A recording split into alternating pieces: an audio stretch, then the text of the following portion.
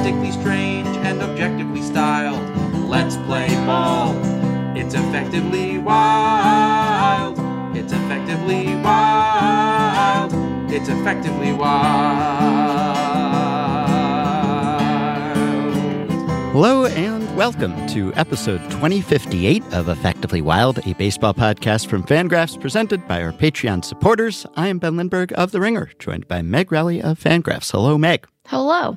We don't often start by talking about other sports, but from time to time, I find it illuminating to bring up some example of something that happened in another sport and kind of compare and contrast, look for comps in baseball. And I was thinking of that in the wake of the Aaron Rodgers injury for the Jets in their first game of the season. So Rodgers, of course, was this much hyped offseason addition for the Jets, who were featured on Hard Knocks because of the hype about Rodgers. And of course, Rodgers is perhaps past his prime. There were questions about how good he would be anyway, or how good the Jets would be with Rodgers. But he got hurt. He tore his Achilles tendon 4 snaps into the season before he'd even completed a pass. And that's that, right? So they sort of structured their hopes around Rodgers. The hopes hinged on him. He recruited other players to join them.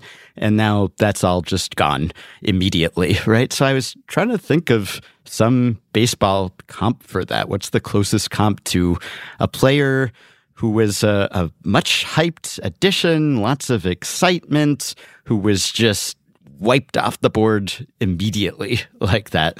And it's also partly just the legacy of Jets quarterbacks, right? Yeah. They've been so bad for so long, and the Jets have been so disappointing for so long, and they haven't won in so long. And there were hopes that he would change that. So it's partly the team and the position and all of that baggage that comes with that.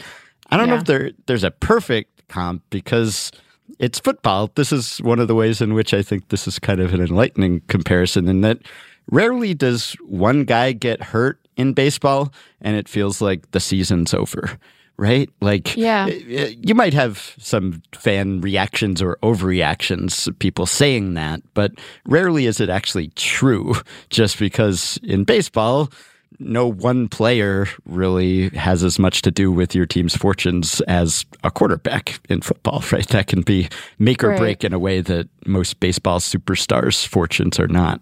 Yeah, I mean, like, even some of the examples that come to mind, not of guys who immediately got hurt upon signing with a new team. I can think of guys who have gotten hurt like in their first season of a free agency deal, like most approximately maybe Jacob deGrom, right? Yes. But in terms of guys who, like, it feels, I think it can feel like the season is going to come down to their ability to recover from injury or not. Like, I'm sure if you asked Yankees fans right now, like, they would tell you that, you know, the fortunes of the team were really tied up in Judge, although a lot of other things went wrong. So, you know, maybe you could that.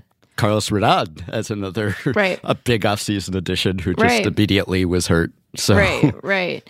But yeah, it doesn't often read the way that it does in football with quarterbacks or in basketball, just because there's fewer guys on the court at any given time, right? So it's like if you lose LeBron, you're down a LeBron, you know, and that tends to not go great for a team. So so I think that it's hard to find perfect parallels, but I do think that there are probably teams where, you know, if you look back on the season, they were really close to making the postseason and they missed a half season of Mike Trout or whatever, you know, and that feels like it was the difference, the replacement of that play. It's a less direct comp, but man, like, wow, it was wild, Ben. Did you watch any of that football game?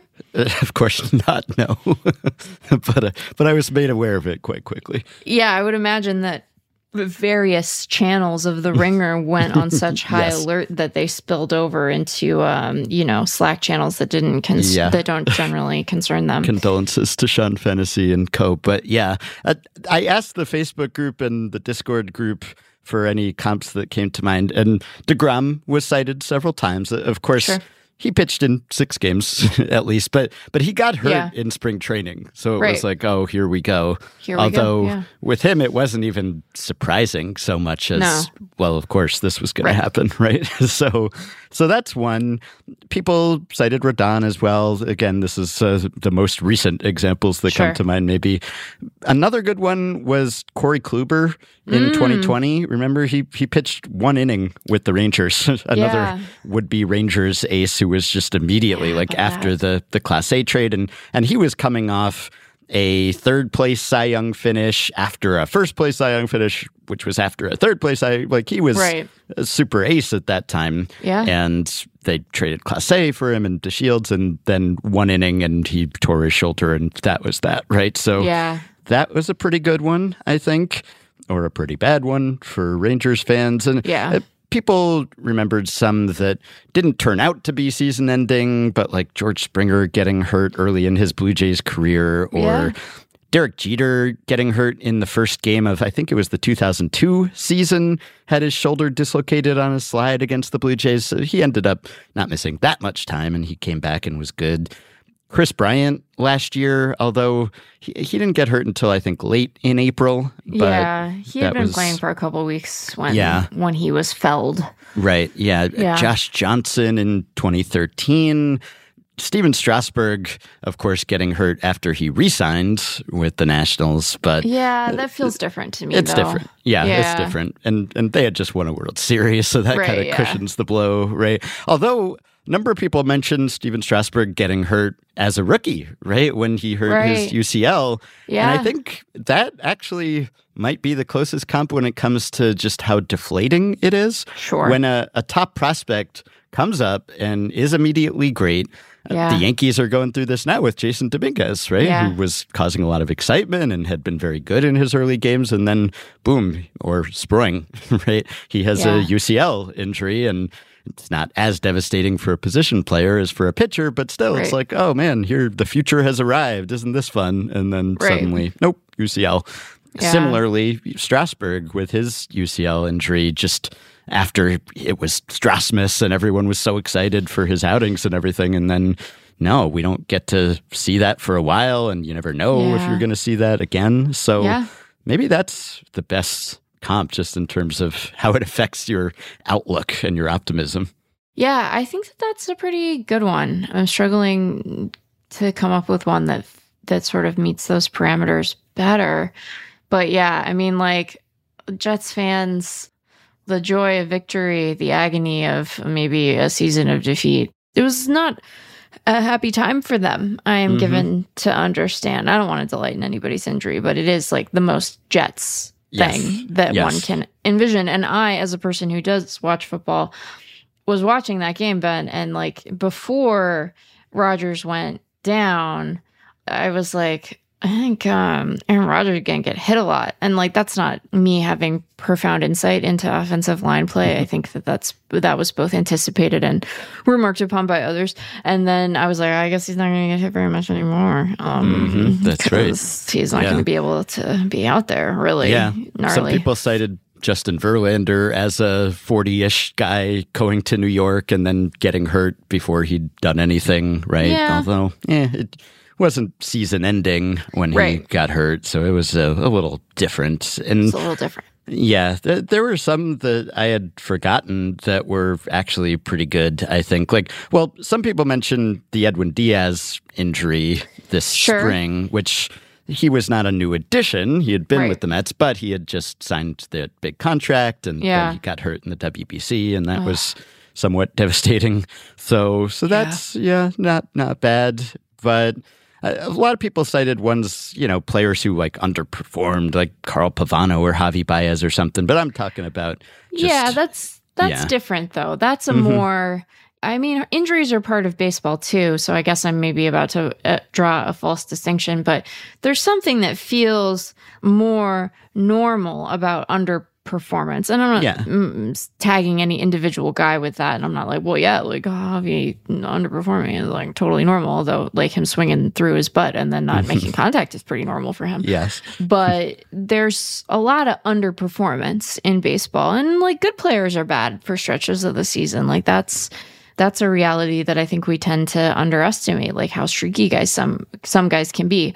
Mm-hmm. And then there's like getting sproinged, Yeah. There's just being incapacitated in a different way that I think it registers differently. Yeah. Because just like guys can be streaky in a bad way, they can pull out of skids, right? They can make an adjustment. They can tweak their swing or, learn a new pitch, and then all of a sudden they're off to the races again. But like the injury thing just feels so much more, in some cases, permanent for a good reason, or at least permanent for that season. And it feels like portentous, Yeah. Especially if it's a guy just at the beginning of a long contract. And like, it's like if a guy gets hurt, you're like, well, when's he going to get hurt again? Like, is this what we're going to have with this guy now? Is this who this guy is? Is he injury prone? It can feel bad not only for this season, but what your imagination sort of extrapolates for future seasons too. Yeah. Yeah, and some people cited players who went on to have disappointing tenures with the team, but really year one wasn't actually disastrous. We just kind of forget. People cited Anthony Rendon with the Angels. Well, he was actually good and pretty healthy in his first year with the Angels, which was 2020, but still. Right. Or Ken Griffey That's Jr. What no one remembers. Yeah, Ken Griffey Jr. with the Reds, who had a pretty good year his first year with them. Maybe somewhat disappointing, but 145 games, 40 homers, 5.5 WAR. But we remember the rest of his Reds tenure, right? Most of his value with the Reds was in that season. And I think, people cited Kyle Schwarber in 2016. Drew Smyly, I'd forgotten after he was traded from the Rays to the Mariners, just never made it out of spring training and never actually pitched for them. Didn't throw a regular season pitch. Right. Although, that was Drew Smyly. It's maybe a little bit different. It's not as marquee an acquisition. But like, Ben, they could have used a Drew Smyly. Yes, definitely. People cited, now this was a good one that I had forgotten, Mo Vaughn signing what was at the time a very large free agent contract with the Angels. And then Wikipedia says he started his Anaheim career by falling down the visitors' dugout steps on his first play of his first game, badly spraining his ankle.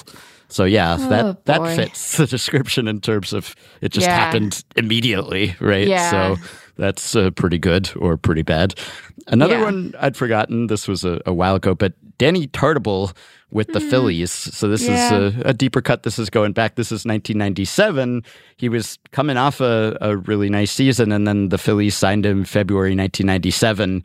And in his first game, he fouled a pitch off his foot and was out for the next few, and then came back for a couple, but had to be taken out again. And it turned out that his foot was fractured, and his season was over. His career was over. That was the end of his whole career. So that fits, I think. Yeah. And then Nick Osaski, I'd forgotten about this too, but in 1990, he signed with Atlanta, coming off a good year with the Red Sox in 89, got some MVP votes, and then he was diagnosed with vertigo 9 games into the season, and his career was over too. So that kind of fits also. So there are some, it's, I don't know that they're perfect comps, but those are, I guess, as close as you're going to come, probably. People were going all the way back to like Ernie Broglio after the Brock for Broglio trade, or we have some listeners with long memories. But yeah, I think it does come down to that distinction between just baseball and football. It's different, and there's no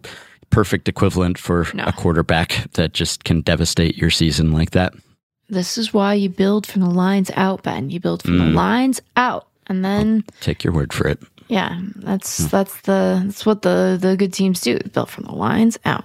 Josh Donaldson getting hurt after signing his first big Twins contract, or his big Twins contract in his first game. Yeah. But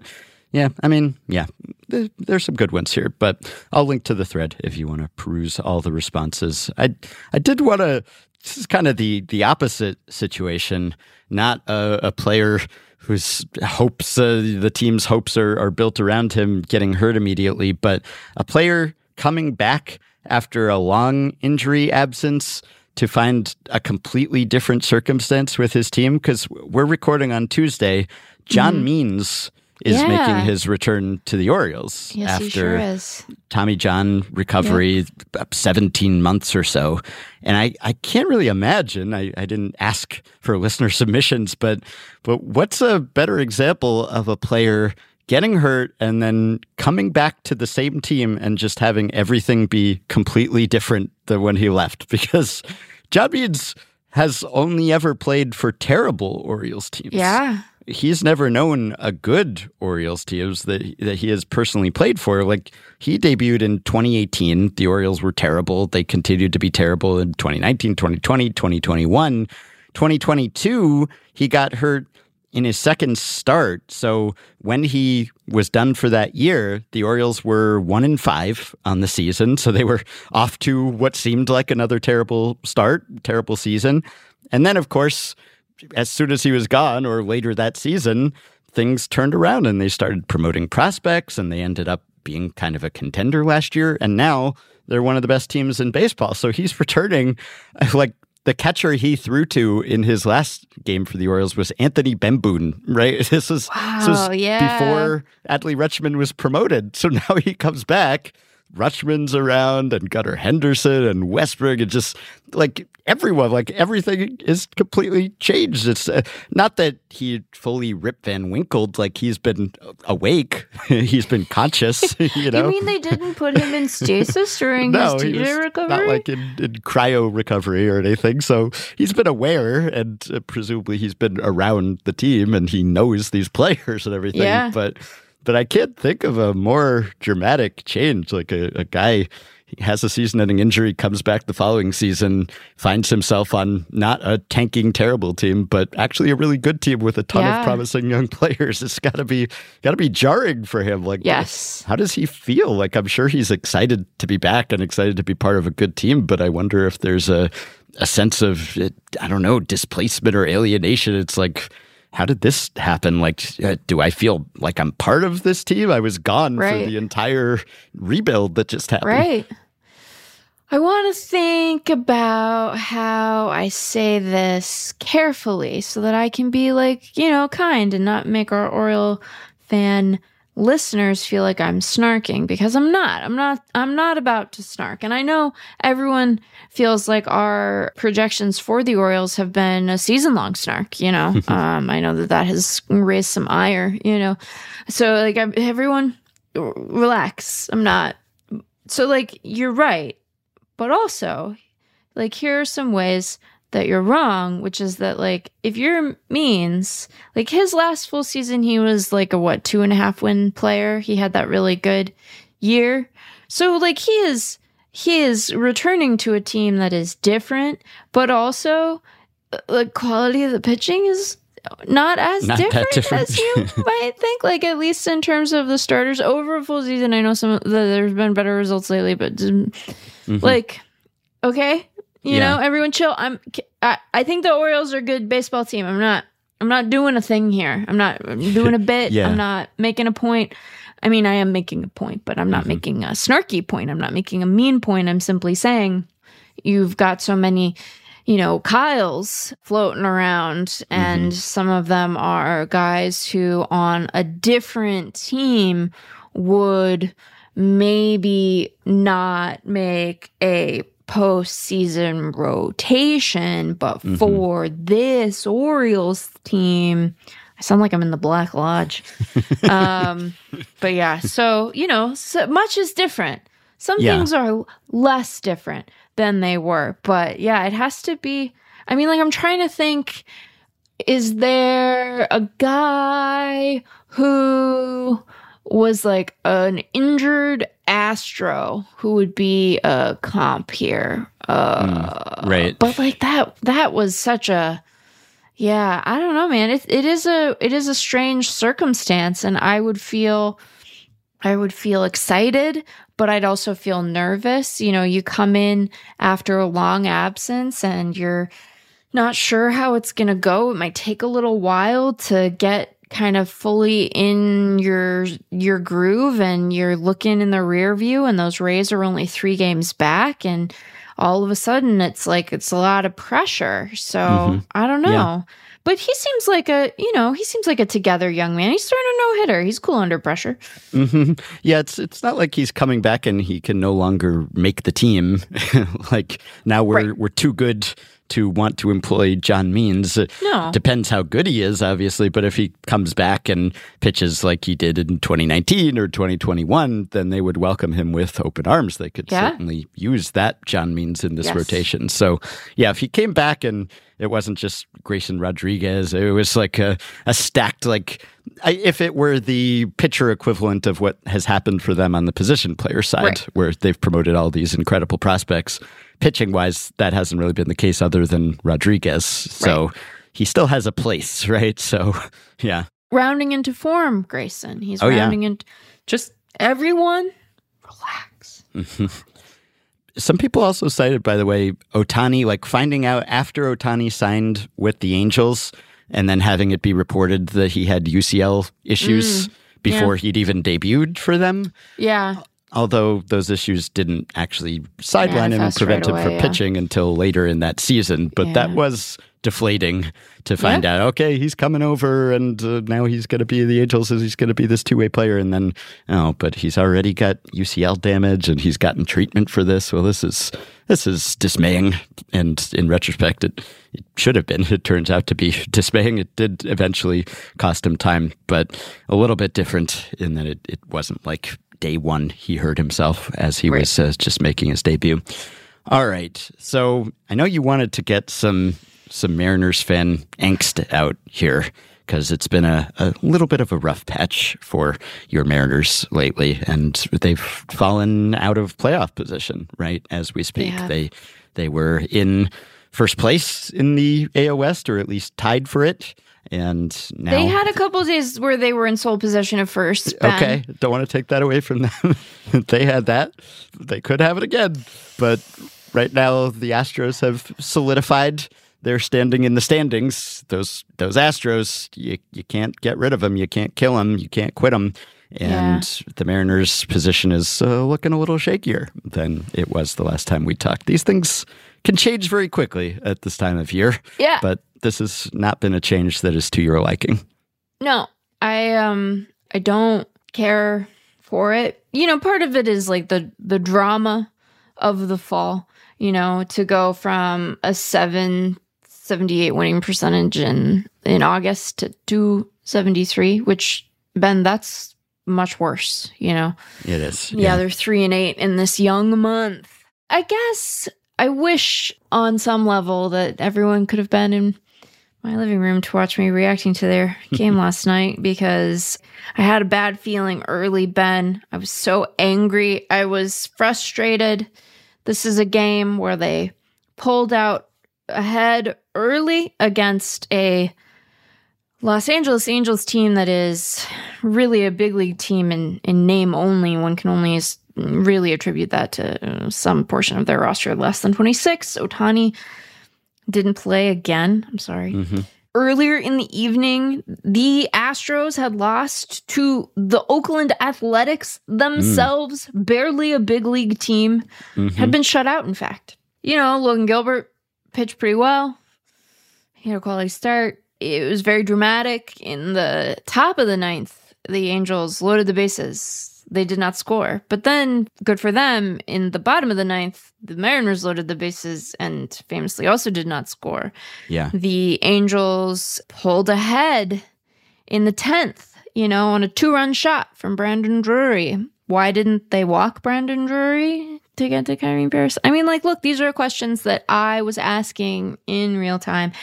And you think, well, that's it. It's over. And then in the bottom of the 10th, Julio, Ben, have you seen this home run? Yes. How was that a home run? How did he hit that ball in that place? And it went out. It went out so far. It was his 30th home run. So now Julio has 30 home runs and 36 stolen bases. He's assured a 30-30 season. He might go 30-40.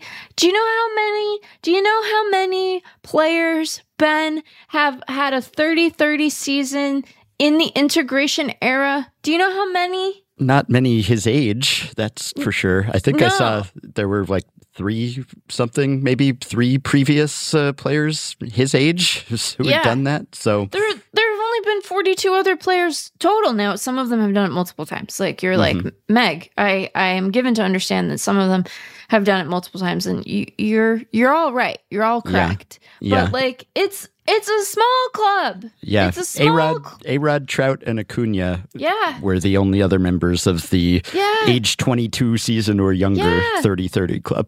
He's 22 until almost the very end of this year, Ben, you know? And so you sit there and you're just like, wow. You know, he went 4 for 5. He had that 2-run shot. He hit a double. Yeah. And then they were almost out of it, Ben. Yeah. They were almost out of the top of it, but then they weren't. And then, so I felt very frustrated. I was upset, you know? Feels like it's slipping out of their hands, and you sit there and you watch them lose games to the Reds and the Rays, and you're like, maybe they can't be good baseball teams, even though you remember them sweeping the Astros. You remember that, Ben. You remember it. But then you look at it, and you look at September, and they have had 1, 2, 3, 4, 5, 6, 7, 8 games where they have allowed at least 6 runs. That's too many, you know? Yeah, and pitching has been their strength. So not lately. Uncharacteristic, but yes, not lately. Not lately, Ben. And Fandom I get is painful. Like, they're tired, you know, they haven't had a day off in a while. And they don't have a day off for a while. Like, they are going to be pretty ragged come October 1st. But, like, it just feels bad. And I want to be able to focus on this incredible back half of the season that Julio is having. You know, I want to focus on this young man he's having a 6-win season. You know how slow he started? Despite a slow start, yeah. Do you know Ben? I remember. You know, I was so mad, Ben. I was so mad yesterday. And I haven't been like that exercised about a sporting loss in like a long time. But I was animated. I was swearing. I was yelling. Julio hit the home run, and I did a like little clap, you know, like let's go. And it doesn't matter. But I'm just saying it's frustrating. And I'm not like, this isn't a sports talk radio. I'm mad at the player. It's just disappointing. It's just a bummer. And to your point, you know, these things can change very quickly. Was yesterday's loss for them demoralizing? Yes, I expect so. But they have 2 more against the Angels. They got a 3-game set against Oakland. They do have to contend with the Dodgers in between. And then like the last, from the 22nd of September until the 1st of October, they are just playing teams from Texas. And so like one imagines that's really what it's going to come down to. But you simply must, in a game where Julio Rodriguez goes 4 for 5 and hits a game-tying shot in extras to give you life. You must win. And they did not do that. They did not win, and I felt very demoralized. I was so upset, and then I realized, Ben, that I had watched all of my recipe shows already. I blew through them on YouTube. I did not have that to distract me. It was the other thing about it, Ben, is that it was a long game, you know? And so they kept you late to lose. And that feels bad too. It was a 3-hour and 19-minute game. You know how long it's been since I've watched a 3-hour and 19-minute game? Well, when they lost in a walk-off to the Cincinnati Reds. Actually, that was the last time I watched one about that long, because that was a 3-hour and 17-minute long game. I'm not angry anymore. Just disappointed. I'm just disappointed. And I do feel kind of demoralized. And I would like this, you know, there are so many guys on that team that I like. They got a great vibe. They have a good vibe, Ben. And they're getting some good years out of good players. And then they're not playing particularly great right now. Or at least they're not pitching as great as they could, And so it doesn't feel awesome, and you wish that it felt better than it does. It's the Angels, Ben. They're not. Why are you?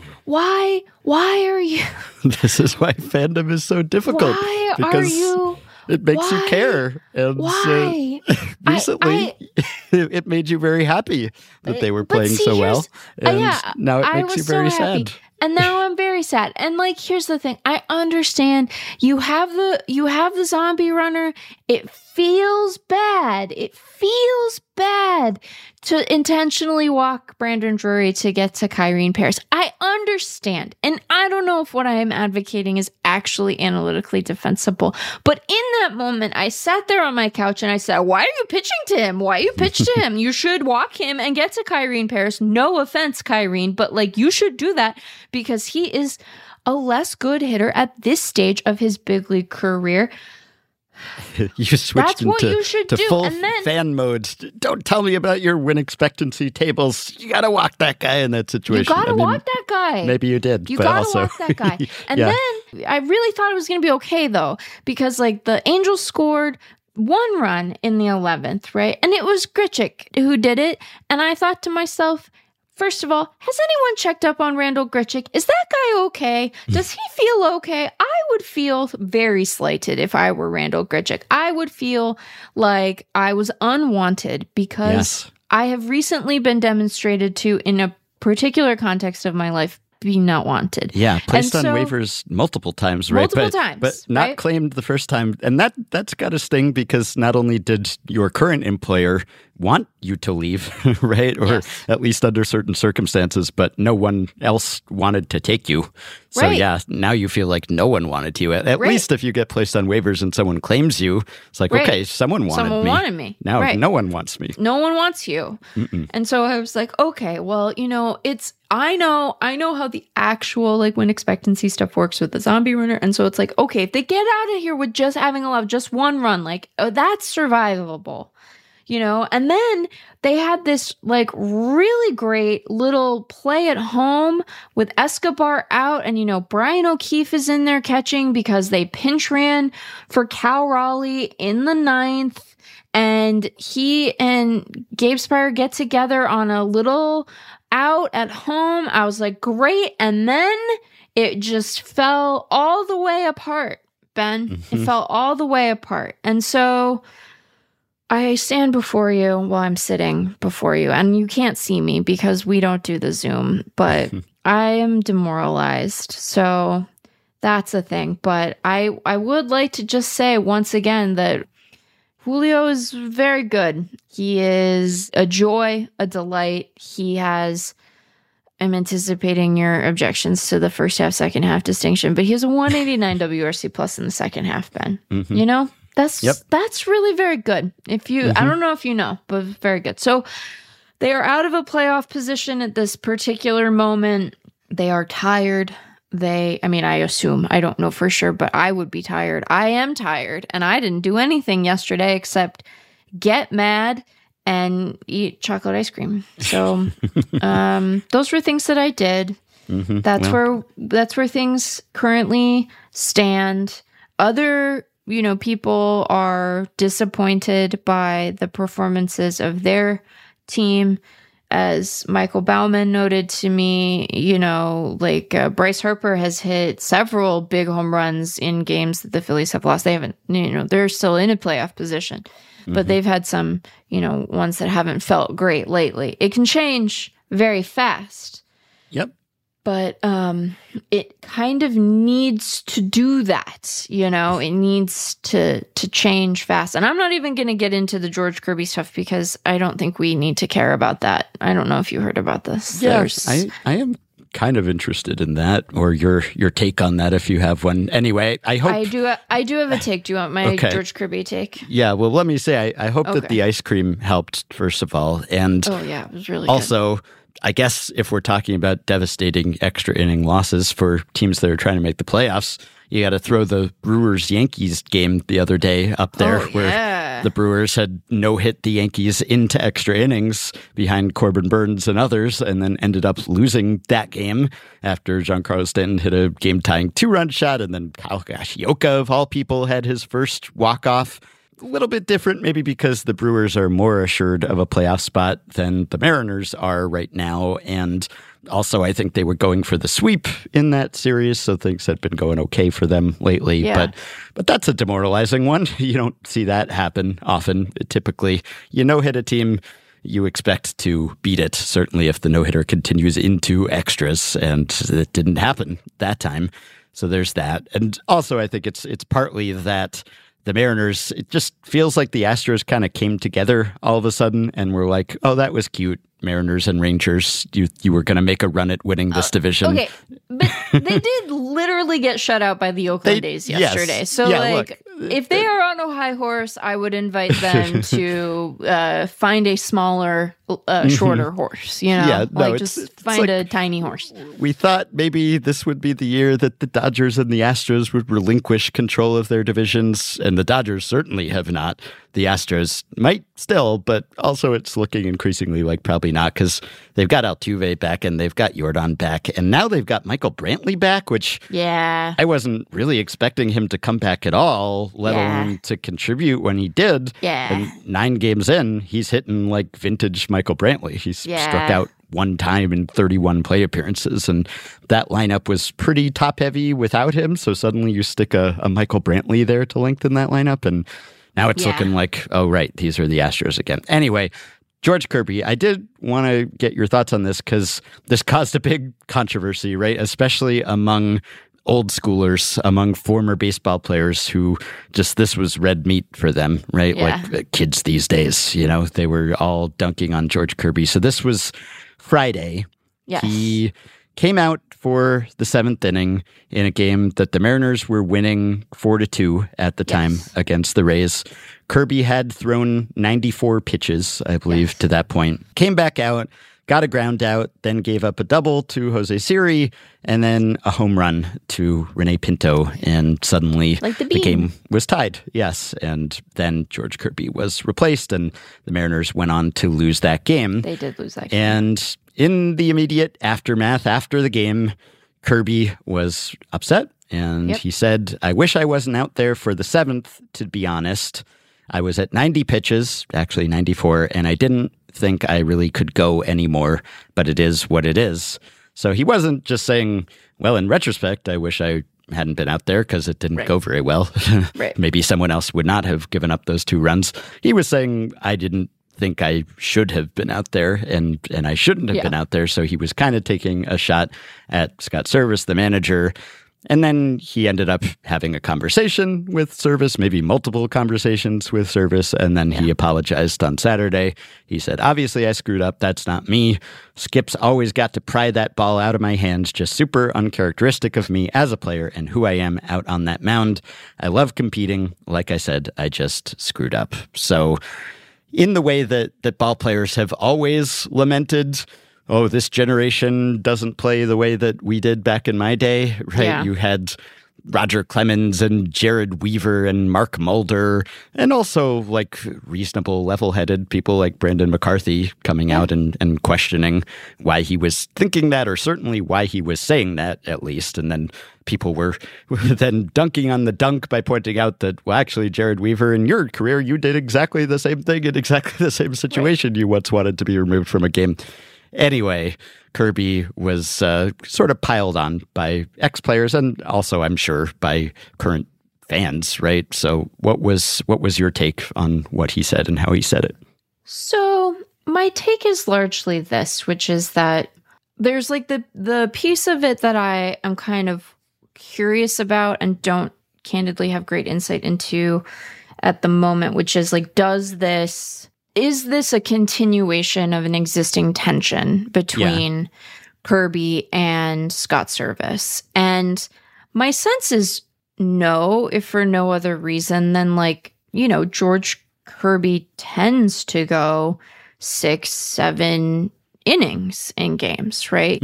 I'm curious if this is a continuation of an existing tension. And if it is, like, that to me is a much more pressing concern for the Mariners as an organization, because George Kirby's very good. And I think that he is important to like what they are going to do as a franchise going forward. And so you want him to be on the same page as the org. You want him and the org to have good and productive communication betwixt and between each other, right? So that question, I think, is one that is like worth contemplating. But like, let's assume for the moment that like this is just an aberrant sort of day for him, right? I think that like he's 25 and he clearly, like, if I watched that game and he was in a way that is very uncharacteristic for Kirby, like pretty wild early on. He walked a bunch of guys in the first inning of that game. It was clearly like a high stress kind of endeavor for him. He goes back out there. He gives up the game tying home run. I am willing to say that this is a young person who was really frustrated at work and had a bad day and kind of spoke out of turn in a way that he clearly wants back. I'm sure the org would prefer hadn't happened, and that like we can just move on from that. I always find the responses of old school guys in these situations to be interesting, because like I think that the way that Kirby sounded to a lot of people, and I don't think this is like an unreasonable interpretation, to be clear, was like kind of petulant, right? Like old school guys have very little patience for breakdowns in emotional regulation that read as petulant, and much more sort of sympathy and room for imperfectly regulated feelings that manifest as anger. And I find that contrast really interesting, because I don't know that either is like necessarily the most productive means of expressing oneself in that moment. So I think he's like a 25-year-old who had a disappointing day at work and probably was done. And I wouldn't be surprised. And I don't think that Scott Service like treats his guys badly or is like indifferent to player health or anything like that. So that's not an accusation I'm leveling. But I would not be surprised if Scott Service was like, we have to save some bullpen arms. Like, please go back out there. Like, you gotta eat another inning for us. Because he did settle down after, you know, his first couple of goes where it was like, oh my God, is George Kirby okay? And so I wouldn't be surprised if Service was like, hey, dude, you got to go back out there. And then it backfires on them and they lose the game and it's disappointing. And they feel kind of demoralized right now. Much like their just like Meg does. And I don't know, like, I think it's really weird that we will like take moments like this largely in isolation and like freight them with all of this meaning about like George Kirby's personhood. And like from what we know of him from the beats, like he's incredibly competitive. He takes his job really seriously. He always wants the ball. Like, he's not a petulant guy. He's a really intense guy. And I think him being a really intense guy manifested in him sounding kind of petulant. And it doesn't have to mean anything more than that. And I found the people who were like, you know, reading into he doesn't want the ball in big situations. And I'm like, lest anyone forget, like, this young man threw 7 shutout innings against the Astros in the most important game this franchise has had in like 20 years last year. So I think he can rise to big moments. It's just like a bad day at work for a young guy. I don't know, man. Like, Ryan Divish, who covers the team for the Seattle Times, he tweeted, "Few players I've covered take defeat and failure more personally than George Kirby. His frustration doesn't dissipate as quickly as others. What he says in obvious anger after a frustrating outing probably shouldn't be defining of him or his commitment to winning." Yeah. So yeah, maybe don't express it that way or keep that sentiment to yourself. But maybe, if anything, it's emblematic of his competitiveness, not his lack of competitiveness. But you'd rather have him say something like that than, say, kick a cooler and fracture his foot in frustration. Not that it has to be either or, but how many times have we seen a Jared Kelnick or a pitcher often come off the mound and punch something and then they hurt themselves? It's just a bad soundbite that you can walk back the next day and you're right back out there. And I think that, like, I understand that the considerations presented to a manager in moments like this are more than just what I'm about to say. So I know that it can't always be, or it isn't always what ends up ruling the day. But I think in general, if you're an org, you want your guys to have both a good sense of like when they need to be done and feel free to express that to you. Because if we correctly, I think, assume that all of these guys are super competitive, they all want to play, they all want to help their team win, they all want to be out there. You know, if a young guy comes to you and is like, hey, I don't have it anymore, I don't have anything left in the tank, I think as a manager, you want that. You'd prefer that to a guy being like, oh yeah, I can go back out there. And then in this case, like, the result probably would have been the same because Scott Service was like, get back out there.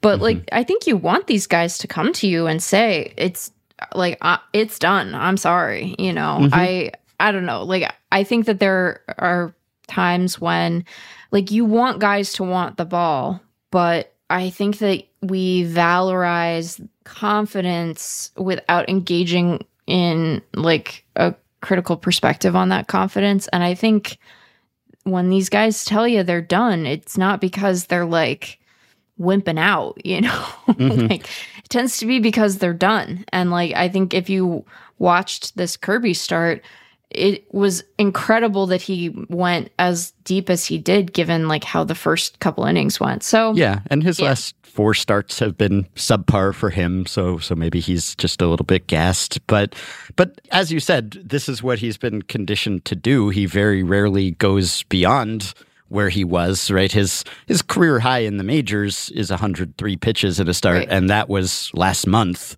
So prior to last month, I guess it was 101 in May as a rookie. Last year, he never went above 100. This is what they have trained him to do. So that, I think, is partly, it's sort of like a sign of the times. And I think that's why some of the old school guys jumped on it, like back in my day, which in some of their cases was not that long ago. But yeah. But pitcher usage has changed pretty rapidly just in the last several seasons. And really the upper tier, the upper echelon of pitch counts and innings, like it's decreased pretty dramatically. And as you said, there's a reason for that. It's right, because in the past you might have pushed someone past there and they just would have gotten rocked anyway because of fatigue or times through the order effect. And right, now we know enough to pull guys. I do wonder whether sometimes it becomes kind of a self-fulfilling prophecy. Like if you condition someone to expect 100 pitches to be basically a hard limit and right, you're going to get out of there, well, then you're never really giving them an opportunity to build up their arm to be able to do more than that or to be right, able to pitch out of a jam at that point. And so in that sense, it's like, you know, we have this whole generation of starting pitchers who don't really expect to go more than 7 and they're just airing it out early and then they get gassed early because that's what you want them to do. You want them to be max effort pitchers. And we've kind of lamented the effects that has from a spectator standpoint of pitchers getting pulled earlier consistently. So I don't know if that's a good thing for the game. I don't know if you can blame George Kirby for it, but if you have a mindset where like, okay, I'm getting to the 7th inning here, I'm done. Or like if he's coming out for the 7th and he's thinking, gee, I'm just about at my max pitch count here. And that doubt is in the back of his mind in addition to whatever fatigue he's feeling right, in his arm. Then does that make him less likely to succeed? Because he's just looking over there like, okay, come get me now. Like this is when you always pull me. So then does that kind of exacerbate the fatigue? Because it's like psychologically, right, you're like, I never go past this point, right? So sure. So I could see that being a problem. Although Rob Maines has written about this at BP, you know, back when men were men and starters were expected to finish what they started, it's not like they didn't have the times through the order effect back then too. They did, right? Like John Smoltz, in one of his many rants about the state of the game today, or probably many of his many rants, has said, like, well, if you don't get the chance to face the third order and go through it a bunch of times, then you're not going to know how to adjust to that, and you're not going to have the stamina. And Kirby, in his career, has gotten knocked around when his pitch count is higher and when he's facing the order the third time through. And Smoltz will say, well, you got to give them the opportunity to pitch through that or they're never going to get good at it. Except that in his day and even earlier, there was still a times through the order effect that was very significant. And you just had people pitch anyway because you just didn't have the deep bullpens that you had now. And there was just an expectation that starters would go deeper into games. So I don't think you can chalk it up to it. It's not like we've created the times through the order effect by limiting how often guys go 3 or 4 times through the order. Yeah. And like, I really do think that, you know, we've joked before on this podcast about, you know, how George Kirby just doesn't walk anybody. Yeah. You know, he doesn't tend, like you said, he doesn't crest. He's not a guy who's like got a couple 115, 120 pitch outings sprinkled in there because he's so efficient. He still is able to go deep into games pretty often. But like his first inning on Friday, he walked Yandy Diaz, then he got a strikeout, then he hit Harold Ramirez, then he walked Randy Arozarena, and it was like, oh, well, George Kirby doesn't have it today. Like, he'll go entire games where he doesn't walk 2 dudes in a game, let alone 2 dudes in an inning, right? He hit a guy, like he wasn't able to finish his stuff inside. Like, it just, you know, I really do think this was like a kind of weird, aberrant evening, you know, and maybe felt not great from the jump for him. And I think that the way he talked about it after the fact was like not especially productive. And it does invite questions of, well, what's the dynamic like between him and Scott Service? Like, are things when a manager calls out a player publicly, usually you think, shouldn't they have kept that in the clubhouse, right? And can't you just talk this stuff works out? The other way too, and unless there's something like truly abusive going on that you have to call it out publicly because it's your only recourse, then generally it seems better to hash these things out internally. Right. And so I'm not defending the like outburst is too strong, but like his decision to talk about it the way that he did, and he clearly wanted it back. Yeah. But I don't know that this is like a thing that we should, as Divish said, like that the idea that this would be like our assessment of his character seems like there's insufficient data to draw that conclusion. Now, I don't know George Kirby. Maybe George Kirby's a petulant little jerk. I don't know. Like, I don't know him. But I don't think that you can reach that conclusion with any certainty based on this. So that's really, I don't think he's a petulant little jerk, to be clear. I'm just saying, like, I don't know. Like, maybe he sucks. Who knows? Yeah. I do wish that it were possible for there to be a higher upper limit, like when a starter. Now, as we know, if you're cruising in that game, it doesn't mean you're going to continue to cruise. But I wish it were possible, I guess, for you to get stretched out certain times that we didn't treat 100 pitches as a hard limit in many cases, because we've kind of overcorrected where in an effort to go away from pitchers being abused, pitchers being overworked. Okay, we've done away with these really high pitch count games, but we've perhaps gone too far in the other direction. The pendulum has swung so far in the other direction that it's like eye-popping if someone throws 120 pitches. You know, it's like, oh, he's going for a no-hitter or something. Wow, this is a throwback. They actually left him in there. Right. It'd be nice, especially if you've got a great starter out there, that you could occasionally leave them in a little longer. But it's hard because if you're always expecting to go 100, then you're mentally calibrating your stuff. You're like emptying the tank with that goal in mind. It's like, if you're exercising, like if you're running a race, let's say, and you get to the finish line and they say, actually, 1 more mile, right? Right. That's exhausting. Whereas if they told you from the start that the race was a mile longer, then you could ration your energy, you could pace yourself. It's like when you have a certain target in mind, or if you're doing a certain number of sets or something, or a certain number of reps in a set, and someone says, oh, give me 2 more. It's like, no, I'm done. Like I was trading to exhaustion here. Like that last rep was all I had left. And now you're telling me 2 more. I hadn't budgeted for that. And so it's similar with starters now where they're thinking, okay, 100 is the absolute limit. And he wasn't quite there yet, to be fair, but he was far enough that you wouldn't expect him to be able to get another full inning, probably under his typical pitch count in. And so when you have that in mind from the start, and then you're asked to push it a little more, then maybe you're just physically and psychologically unprepared for that. So I guess I wish there were a little more flexibility or a little more tolerance for going deep when the situation calls for it. But it's hard, I guess, to ask someone to do that one time when you never ask them to do it other times. So, yeah, that's where we are now. That's where we are now. A bit of other big news, although maybe it falls into the predictable department, is that the Mets are hiring a new president of baseball operations. What? Yes. And you'll never believe who it is. Is it me? David Stearns. Can you believe the Mets hired David Stearns? Yeah. Everyone sort of saw this coming. The writing had been on the wall for really multiple years, right? Because the Mets had tried to interview David Stearns in 2021, and that was denied at the time by the Brewers. And then David Stearns stepped down from the Brewers last year, at least I guess maybe in a full-time capacity.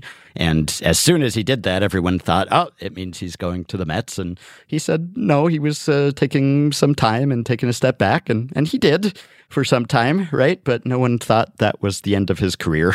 And so as of August 1st, he has been able to talk to other teams, I believe.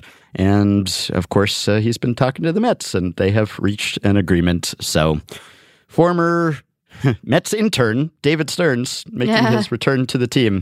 I guess they should have hired him in the Wilpon era when he was an intern at the time. They could have saved themselves a lot of trouble in searching for a new boss. It's just like the Yankees, I'm sure, regret not hiring me full-time after I was an intern for them, just constantly kicking themselves since then. Like we wouldn't be in this plight that we are now. We'd have Ben Lindbergh running the department instead of Brian Cashman, and all would be well. Very similar situation with the Mets and David Stearns. So it's a full circle. It's a homecoming, but one of the most respected executives in MLB.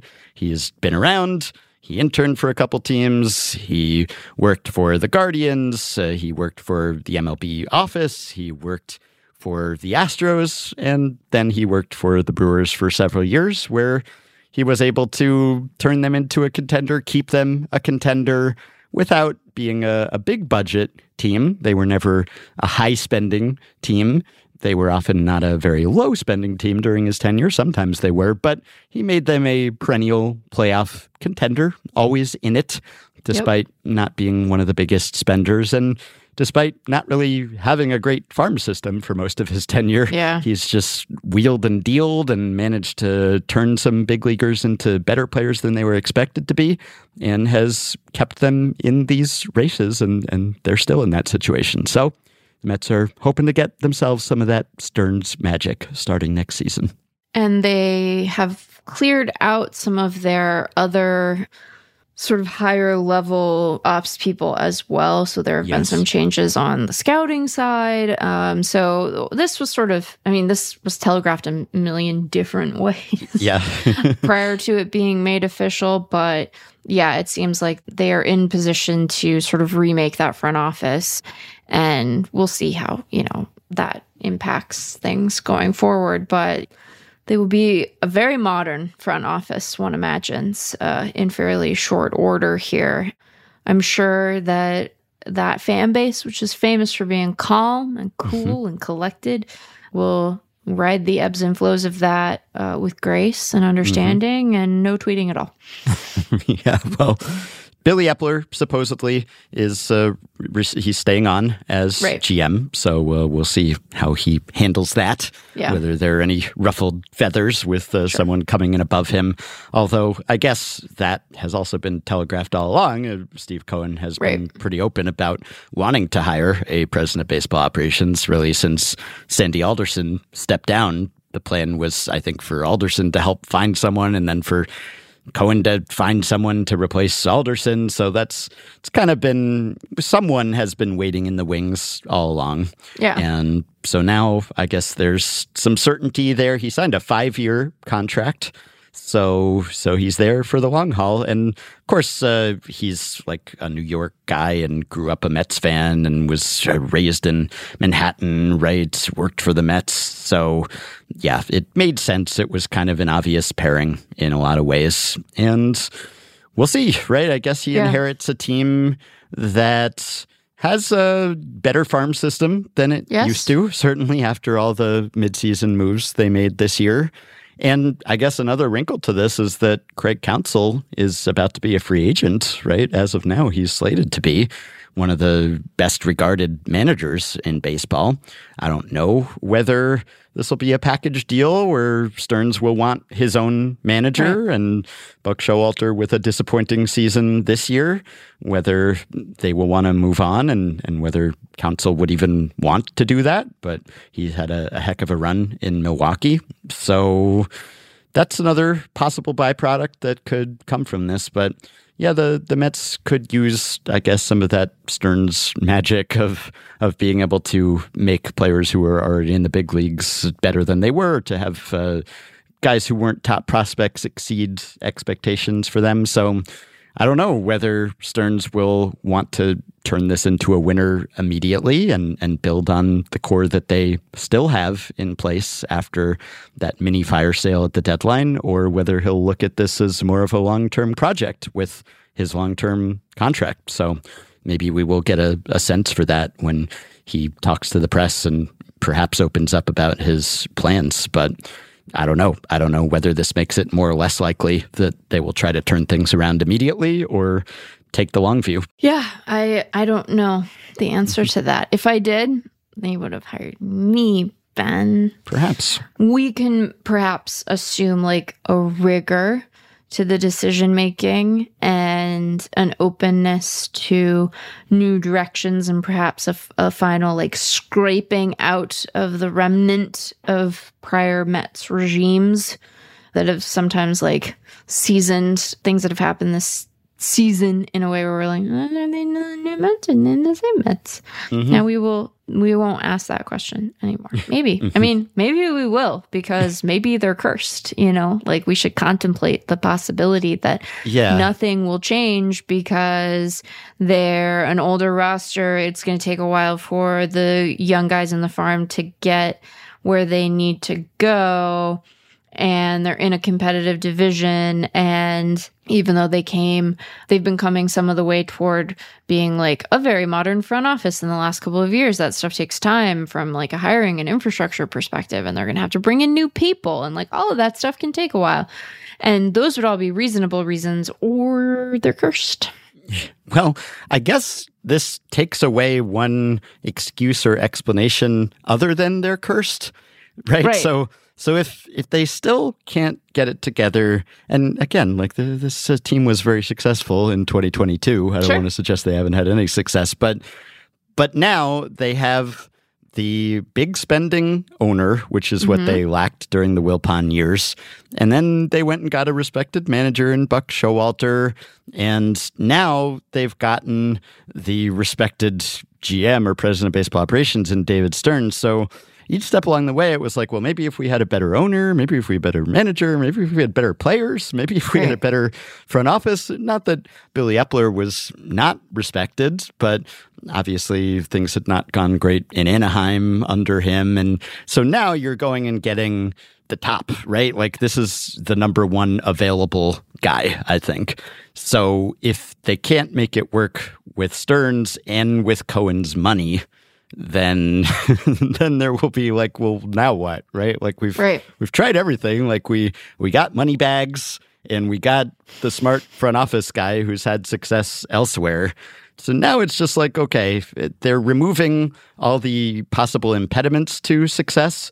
And if they continue not to have success and things backfire like they did this season, then yes, you will have to just conclude that they're cursed and there's some inherent Metsness that prevents them from ever winning, right? But But for now, all you could do is just take away these other possible explanations and things that were hampering them. So, and you can see why people wanted Stearns or why Cohen would have wanted Stearns, because of course it's always going to be appealing to an owner if an executive not just wins, but wins without spending a ton of the owner's money, right? Because we've certainly seen that Cohen is willing to spend money, that he has a lot of money to spend, but he would prefer not to spend money if he could win without doing it. So I think the highest the Brewers' payroll has ranked in Stearns' tenure has been 17th in any given season.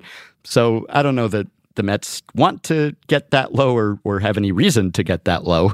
But if they could not be number one with a bullet, then I'm sure Steve Cohen would be pleased about that. And part of that would come from developing players who are making league minimum or are not making free agent or are salaries. And I'm sure that he hopes that that can happen, right? Dodgers East or Astros East, I suppose. But that makes you a top prospect as a front office executive. It's like not just being Dave Dombrowski and maybe delivering a championship or a contender, but also with a high payroll, but being a Friedman or a Stearns and winning without spending a ton of your boss's money. The boss appreciates that.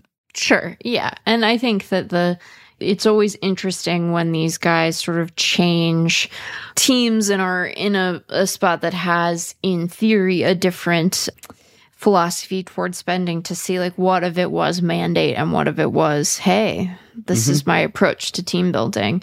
And I think we're going to get a good answer to that shortly here. Couple other things. So Pete Crow Armstrong came up, yet another top prospect promoted, in this case by the Cubs. And maybe he can be better than Mike Tauchman. Maybe he can at least give them a good glove in center. Yeah. But we've talked a lot about top prospects coming up, and I don't know if it's new exactly, or maybe it's just a return to the way it usually worked, but it does seem like this is maybe more than in recent years that we've seen top prospects coming up in the thick of pennant races. It really does add something, and we had Eric on to talk about this huge group of prospects that came up just all in August, and we've had several more in September. We talked about Jordan Lawler and now Crow Armstrong. It's just more and more, it seems like no one's really off the table when it comes to these players being promoted. And it's not just at the end of the season. We've seen them come up early in the season too, or mid-season. And so you look at the NL wildcard race, and it's exciting because suddenly you have Jordan Lawler with the Diamondbacks, and you have Ellie with the Reds, and you have Yuri Perez with the Marlins. Like every team has some exciting prospect who came up at some point this season. But this late, like August, September, it seems like we're seeing more of this than we have in recent years. And I don't know why exactly, but I'm all for it. It's very exciting. I love just like getting a glimpse of the future, but also not just like, okay, team's out of it. We're going to give some guys a chance, like Jason Dominguez, for instance. Right. More like, no, we're in the thick of it. And also, we think maybe our top prospect can help us immediately. So let's go for it. Like, I love that. Yeah. It's a time of year that, you know, the pennant races, the playoff races, all of that can add its own excitement. And then to have them infused with like new young guys, you know, whether they are lifting a contender to like a solid playoff footing, or, you know, hopefully not during their UCLs, but like giving fans of teams that are out of it something to get excited about, and hopefully setting them up to be, you know, ready and have adjusted at least a little bit to big league pitching and to come into camp with like a real shot to make an opening day roster. Like it's very exciting. It's very exciting. Yeah. And Joe Sheehan wrote about this recently, and he identified a few factors. First of all, he noted this is not historically unusual, especially when you used to have 40-man rosters in September. So you'd have this huge expansion, and then that was before the massive expansion of pitching staffs too. So you had more room for position players. And so it was not uncommon to see really good players come up and just, get a taste and a cup of coffee and dip their toe into things in September. But it seems like it's been ramped up in recent years. He thinks it's because, maybe it's just a young player's game more period these days. And we have seen the aging curve sort of shift earlier, at least some of the analyses I've seen, obviously since the PD era when careers were lasting unnaturally long, perhaps, but maybe it's just, faster and pitches are faster and everything's faster and you have to keep up with that as a youngin', and that helps a little bit. And also maybe there's just better development these days, and so guys are getting good training in college. Maybe they're able to get through the minors more quickly. They're exposed to that technology. You have better coaching. It might be interesting to take a league-wide look at just whether prospect promotion has accelerated. Yeah. But it certainly seems like in some cases we're skipping some steps or cutting some corners, or maybe not. Maybe it's just taking less time than it used to. So that might be one thing. And then also he says, well, you have the expanded playoff field. So more teams are in it and can convince themselves that they're in it. And so if they still have something to play for when September rolls around, then maybe you're more likely to call up one of these top prospects if you think they can help you. And then lastly, the CBA changes. So it does seem like in an effort to combat service time manipulation, there have been changes that seem to have encouraged teams not to hold back prospects as much as they had been, and to get guys like Julio last year on opening day rosters. And there's some incentives that are in place to encourage them to do that. And then maybe that kind of carries over to late in the season, because if you're planning to have someone be up on opening day the following season, maybe it doesn't really cost you anything to call them up in September of the previous season, right? So they're not going to get enough time to undo their rookie eligibility, but you can just have them get some seasoning so that they're not completely unexposed to the majors when they make their major league debut on opening day the next season, but you still have those incentives in place because they're still qualifying for rookie eligibility, right? Yeah. So for all those reasons, maybe the game has changed and also the CBA has changed and the playoff format has changed.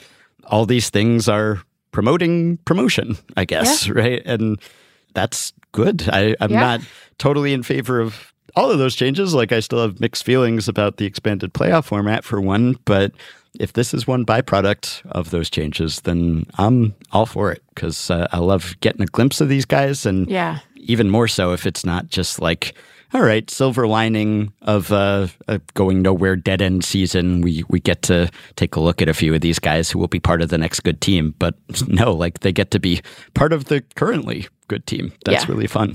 It's really fun. It's really exciting. And I'm with you. I still have a squishy affection for the expanded playoff format, although, listeners will be like, hasn't your stupid baseball team sure you have that expanded playoff format into that? I say, shut up. That's that's not the conversation we're having right now, is it? I take it back. Shut up is so rude. That's easily one of the top 10 rude things you can say with no swears. Don't you think? Shut up.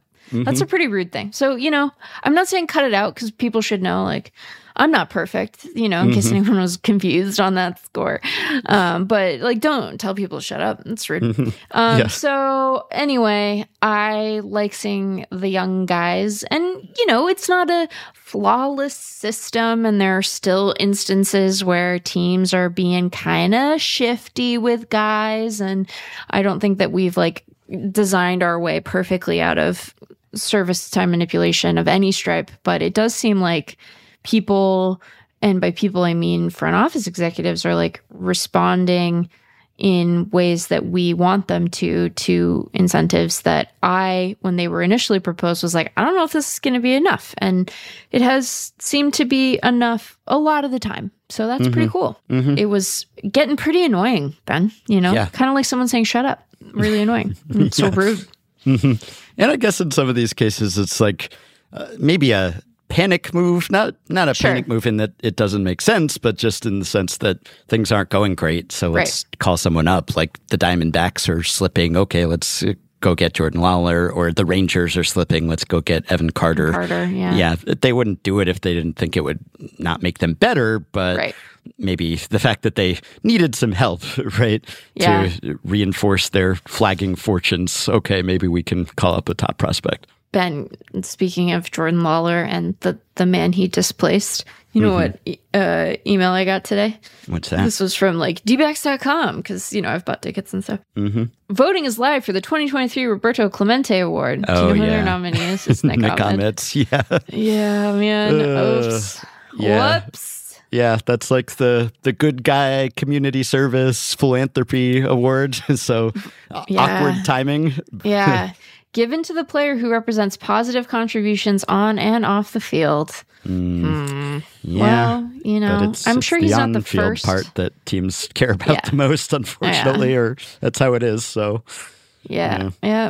And last major thing to bring up here. So, it was reported by Bob Nightingale that Mike Trout, if he wants to pursue a trade, that the Angels would accept it, right? So consider the source here and also consider the player. Is Mike Trout going to be the one who would come out and demand a trade or request a trade? I don't know, right? He has historically seemed pretty pleased to be with the Angels. He's opted to stay with them multiple times. Yep. But things have not gone great for them. And if Ohtani is leaving and, Trout has indicated that he wants to have a conversation with the team this offseason to see where things are going. And if they're being honest, I don't know that they can say things are going in a great direction, right? So, again, this is a short item.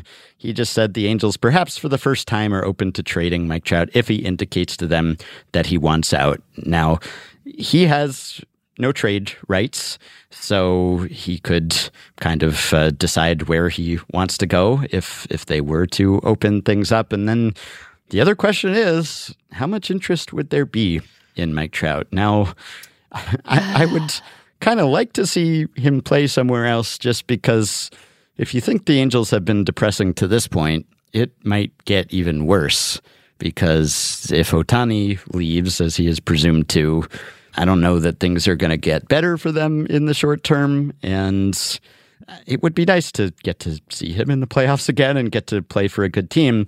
Thing is, he has $248 million due to him over the next 7 years as part of his current contract, which if he were healthy and durable and still playing at a high level, then teams would be lining up under those terms. They'd be happy to have Mike Trout at those terms.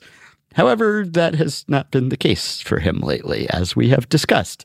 He has not been durable, and this season, even when active, he was not his typical superlative self. So I asked Dan Szymborski to fire up the Zips machine and tell me what Zips projects for him and what kind of contract his projection system would project for him. So Zips says that if you were going to give Mike Trout a 7-year contract, that what it quote unquote should be based on his projected performance is $155 million, which is almost $100 million less than what it is. Yeah. A lot of that is just that it doesn't project him to play a lot because of his recent track record. So Dan said, if you start him with 600 plate appearances in 2024, if you just say that he will have basically a full season in 2024, then it goes up to $224 million, which is still a little less than he's due, right? So that would suggest, like, if teams are going by their projection systems and their projections are similar to Dan's, then in theory, no one would want Mike Trout unless the Angels were willing to eat a lot of money to send him somewhere. Or if you wanted to get prospects back, then you'd really have to absorb a lot of that contract. And based on recent events, it doesn't really seem like the Angels would necessarily be willing to do that. Right. If anything, they seem more in the salary dump market than the Met style eat some salary so that we can get prospects back market. Yeah. Like Dan is saying, and this is kind of depressing, we answered a question last week about what are the odds that Mookie Betts can catch up to Mike Trout in career WAR. Zips is saying that for the entire rest of Trout's career, he projects to amass about 20 more WAR in total, which is 2 seasons for healthy peak Trout, right? So that's sort of sad, right? Yeah. However, as Dan noted to me, you never know exactly what teams might do with a player like Trout because he's a superstar and because he's been the best player in baseball, and a team might talk himself into he will be again, the way that the Tigers kind of went against the projections with the Miguel Cabrera extension. Sure. Now, that was years ago, and maybe that extension has become a cautionary tale that teams have internalized and would not do that again. But yeah, I guess that's the question. Like, would anyone want Mike Trout with his current contract? What would it take to get something back or to move him? And would the Angels be willing to do what it would take? I think the answer to that is no, they would not. I think that maybe this conversation is really different like a year from now if he comes back and he plays a largely healthy season and he's still open to being moved, then maybe it's different. But like, you know, when we talked about him, I said, I think we think of him as injury prone now. And I think that that's the right way to think about him, unfortunately. And unless they're willing to eat a lot of that deal just to be done, I don't imagine that they're going to really bring much back in the way of prospects that would make it enticing. Like, I think they have to Mets it if, and I mean that in a positive way. If they're gonna, so rare that but like I do, way. like they'd really have to be willing to do that and say, look, we know all the concerns here, and we know that particularly if you're looking at him as a corner guy, which I imagine whatever team would be in the market for him would be thinking of him as like some combination corner DH, right? That you gotta eat a lot of money for that, at least if what you want is prospects of any profile. And even then, I think that it would be, it's not that there wouldn't be any suitors for that, but I think that it would be a shorter list than you might think, because even if, let's say, they got it down to exactly what Zips projected, I don't know, that might still feel like a lot to a team when you're talking about a guy who can't reliably stay on the field at this point and probably isn't a center fielder anymore and is, 32 years old.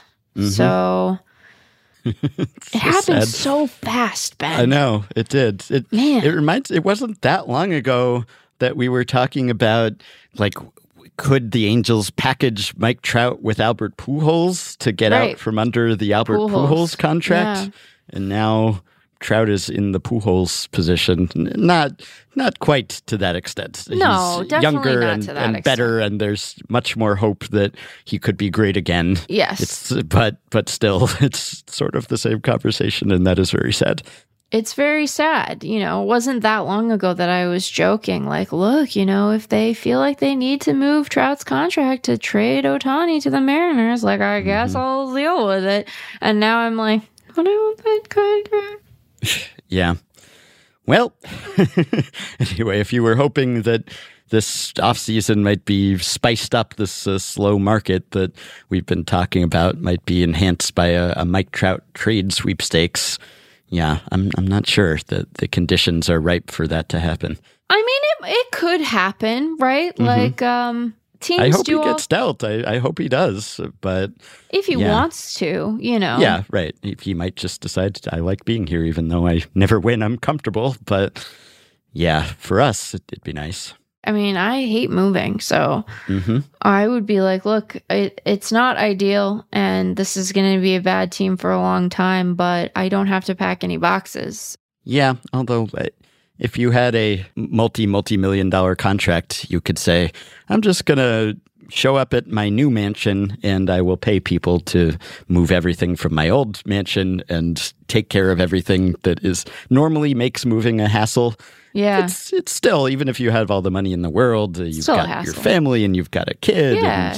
And, you got to find new schools and you got to find out what restaurants you like and everything. But yeah, I think it's probably a lot closer to painless if you are mega rich. Sure. Yeah. I mean, I think most things are closer to painless if you're mega rich. But yeah, you still have to adjust to a new environment.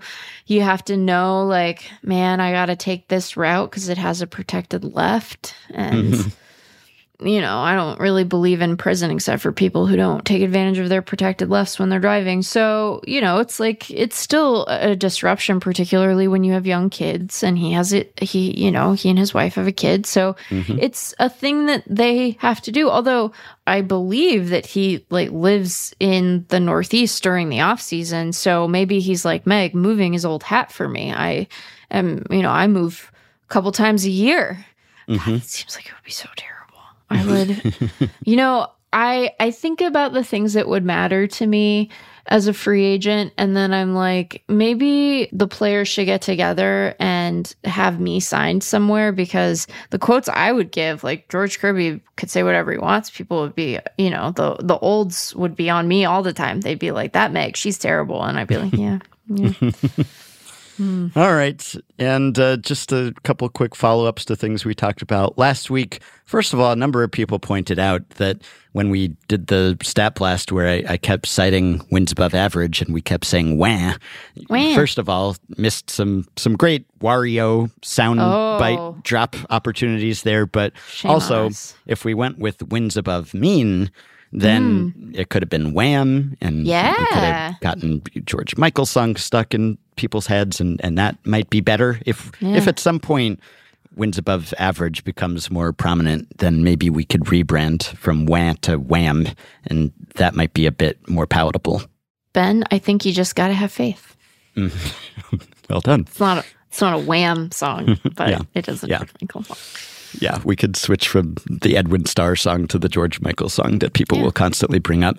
And also, speaking of the market this winter, which, as we've said, seems to be dominated by Asian players. Yeah. Also, Yoshinobu Yamamoto pitched another no-hitter. So the stats that I cited recently, now his ERA is down to 1.2 something. It's ridiculous. So this was his second career no-hitter with Brian Cashman and other MLB executives in attendance. So yeah, the bidding is going to be off the charts for him. And it's not even just that you have multiple prominent Asian players who are going to be free agents this winter, but also some of the recent players like Ha-Sung Kim, for instance, right? Like didn't immediately translate to the majors, but now he's a star, right? Yeah, terrific season. He's been fantastic. Yeah. And Seiya Suzuki, right? Yeah. Again, like had some injuries, took some time to maybe acclimate to the league, but he's been great lately. Yeah.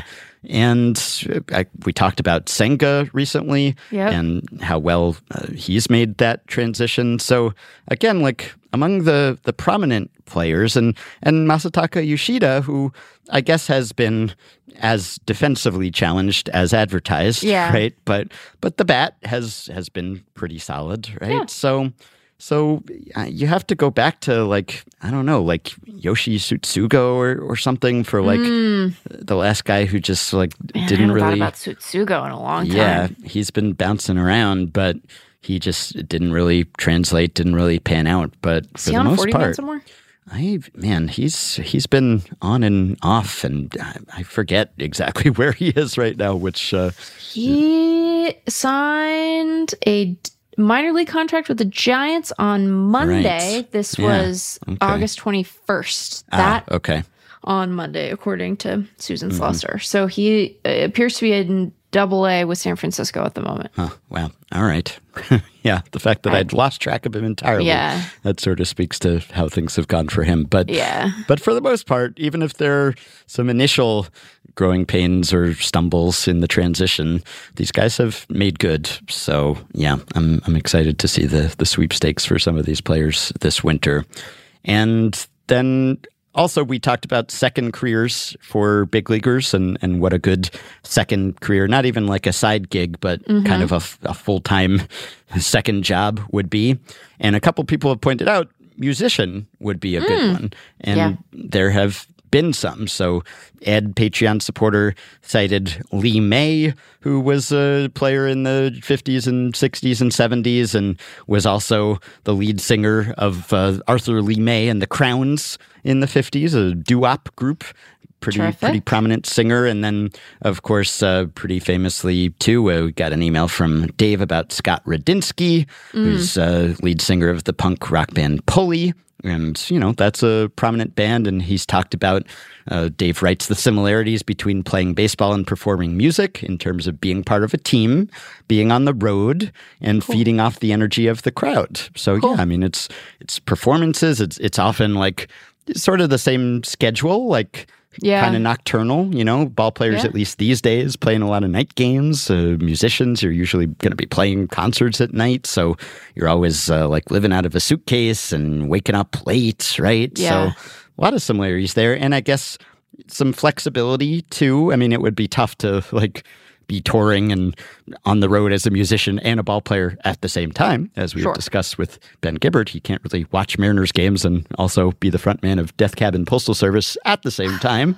They're trying to resolve that conflict for him at the moment. I guess that's true. Yeah. Might not actually turn out to be a conflict as it happens.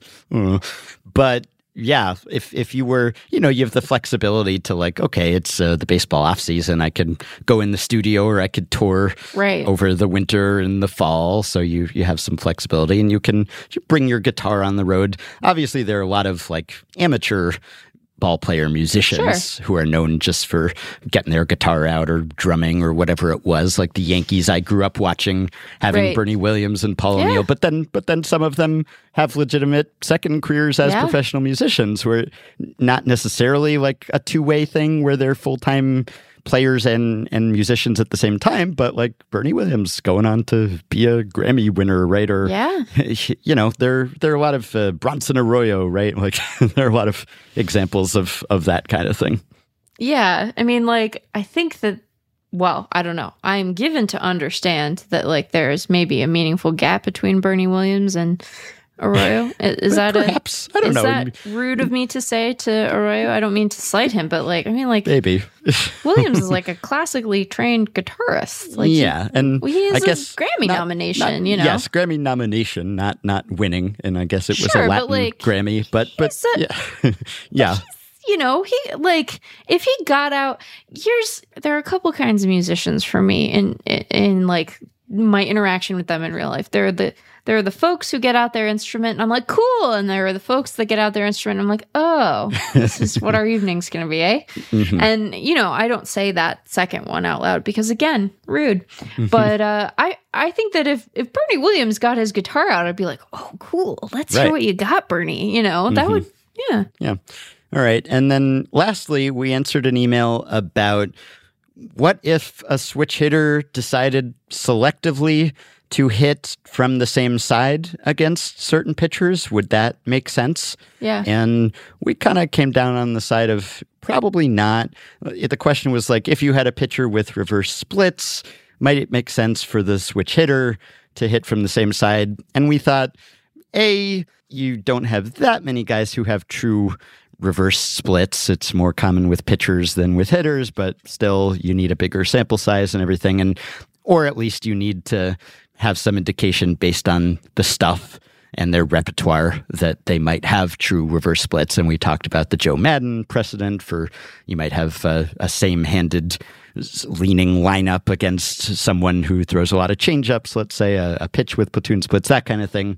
Sure. And we talked about how it might not make sense because if you're a switch hitter, you're used to pretty much always having the platoon advantage. And so it might be disruptive for you to hit from the same side, even if the pitcher's characteristics seem to support it. But it was pointed out to us after that episode that Tommy Edman of the Cardinals has basically been doing this season. I was unaware of this, but he has been like a selective switch hitter. He's been, I guess he called it a switch hitter, right? So I guess he experimented with this in 2021, but he's been doing it more regularly this year, where, again, going by the pitch characteristics, he'll be a switch hitter or kind of a pitcher by pitcher switch hitter or a flipped switch hitter.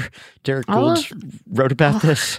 Those are great names. Yeah, I'll link descriptions to the article, but he said this was earlier this season. It's almost like a learning process trying to figure out which guys I feel comfortable hitting right on right against and which guys it doesn't make as much sense.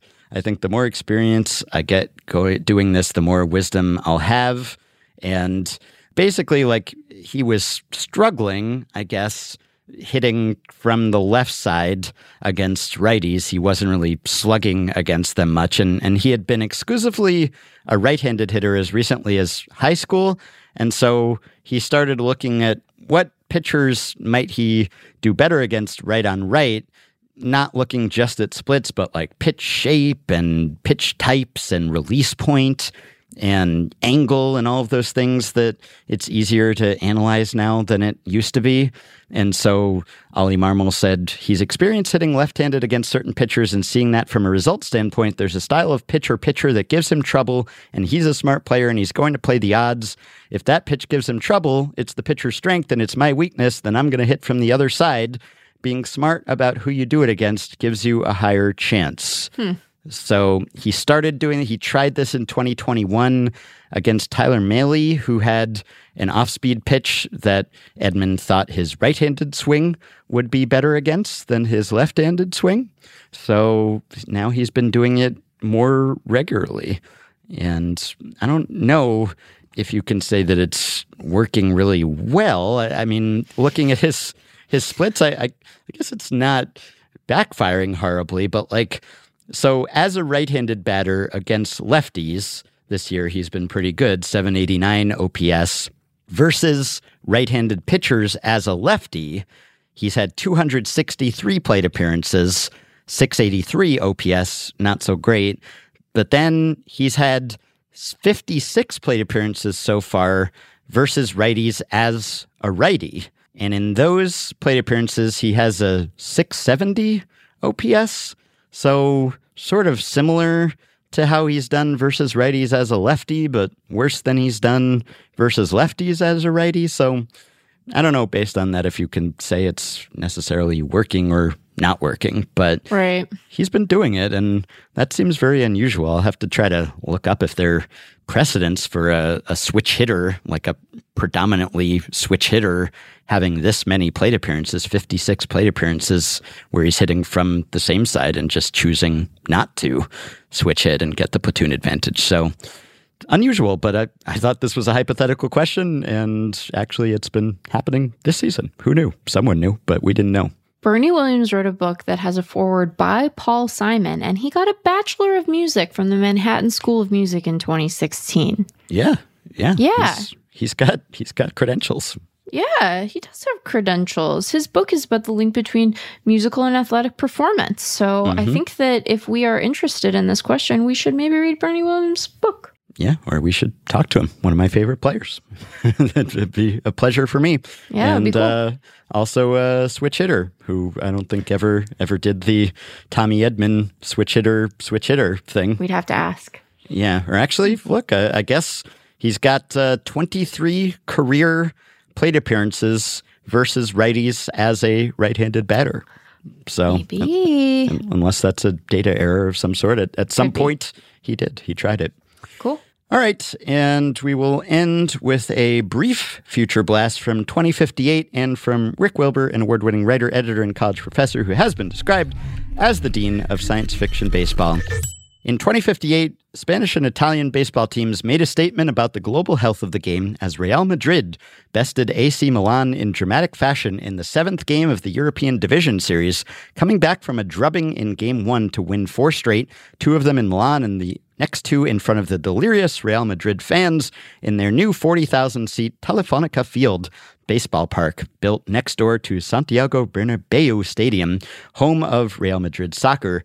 The global audience was near the billion mark for the 2 famous clubs' first meeting in the European Divisional Championship Series, led by star pitcher Alvaro Tor and the hot bats of the Lonzo brothers, Hugo and Mateo. Real Madrid then took 4 straight from the Asian Division winners, the Oryx Buffaloes, all on the road in Japan, before coming to America to battle the Los Angeles Dodgers, who put up a good fight, but couldn't contain the hot bats of Los Blancos and went down in 6 games.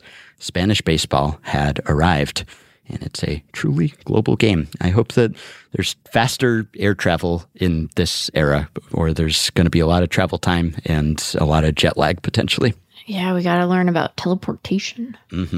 All right, well, I guess we've established that we don't have to do a Mike Trout trading game episode the way we did with Ohtani. It would be sort of sad. The winning team's offer might just be, I will take Mike Trout and his contract. Not quite as fun as putting together a package of top prospects. Also not quite as fun as supporting Effectively Wild on Patreon, which you can do by going to patreon.com/effectivelywild. The following 5 listeners have already signed up and pledged some monthly or yearly amount to help keep the podcast going, help us stay ad-free, and get themselves access to some perks. Julian R., David L. Stevens, Matt Thompson, Michael Workman, and Ted Miles. Thanks to all of you. Patreon perks include access to the Effectively Wild Discord group for patrons only. There are even some people who don't regularly listen to the podcast who pay for the Patreon just to get into the Discord group. It's that inclusive a community, high-caliber baseball discussion, and discussion of all sorts of topics. So if you listen to the podcast, then you should really get yourself in there. You can also get access to monthly bonus episodes and playoff live streams coming up next month, plus discounts on merch and ad-free Fangraphs memberships and so much more. Patreon.com/effectivelywild. If you are a Patreon supporter, you can message us through the Patreon site, but anyone and everyone can contact us via email at podcast@fangraphs.com, where you can send us your questions and comments and your theme songs if you want to add one to our intro and outro rotation. You can also rate, review, and subscribe to Effectively Wild on iTunes and Spotify and other podcast platforms. You can join our Facebook group at facebook.com/group/effectivelywild. You can follow Effectively Wild on Twitter at EWPod, and you can find the Effectively Wild subreddit at r/effectivelywild. Thanks to Shane McKeon for his editing and production assistance. We'll be back with another episode a little later this week. Talk to you then. Number 1 Fangraphs baseball podcast. It's StatCast and Stat Blast. TOPS Plus when the stats need contrast. Zips and steamer for the forecast.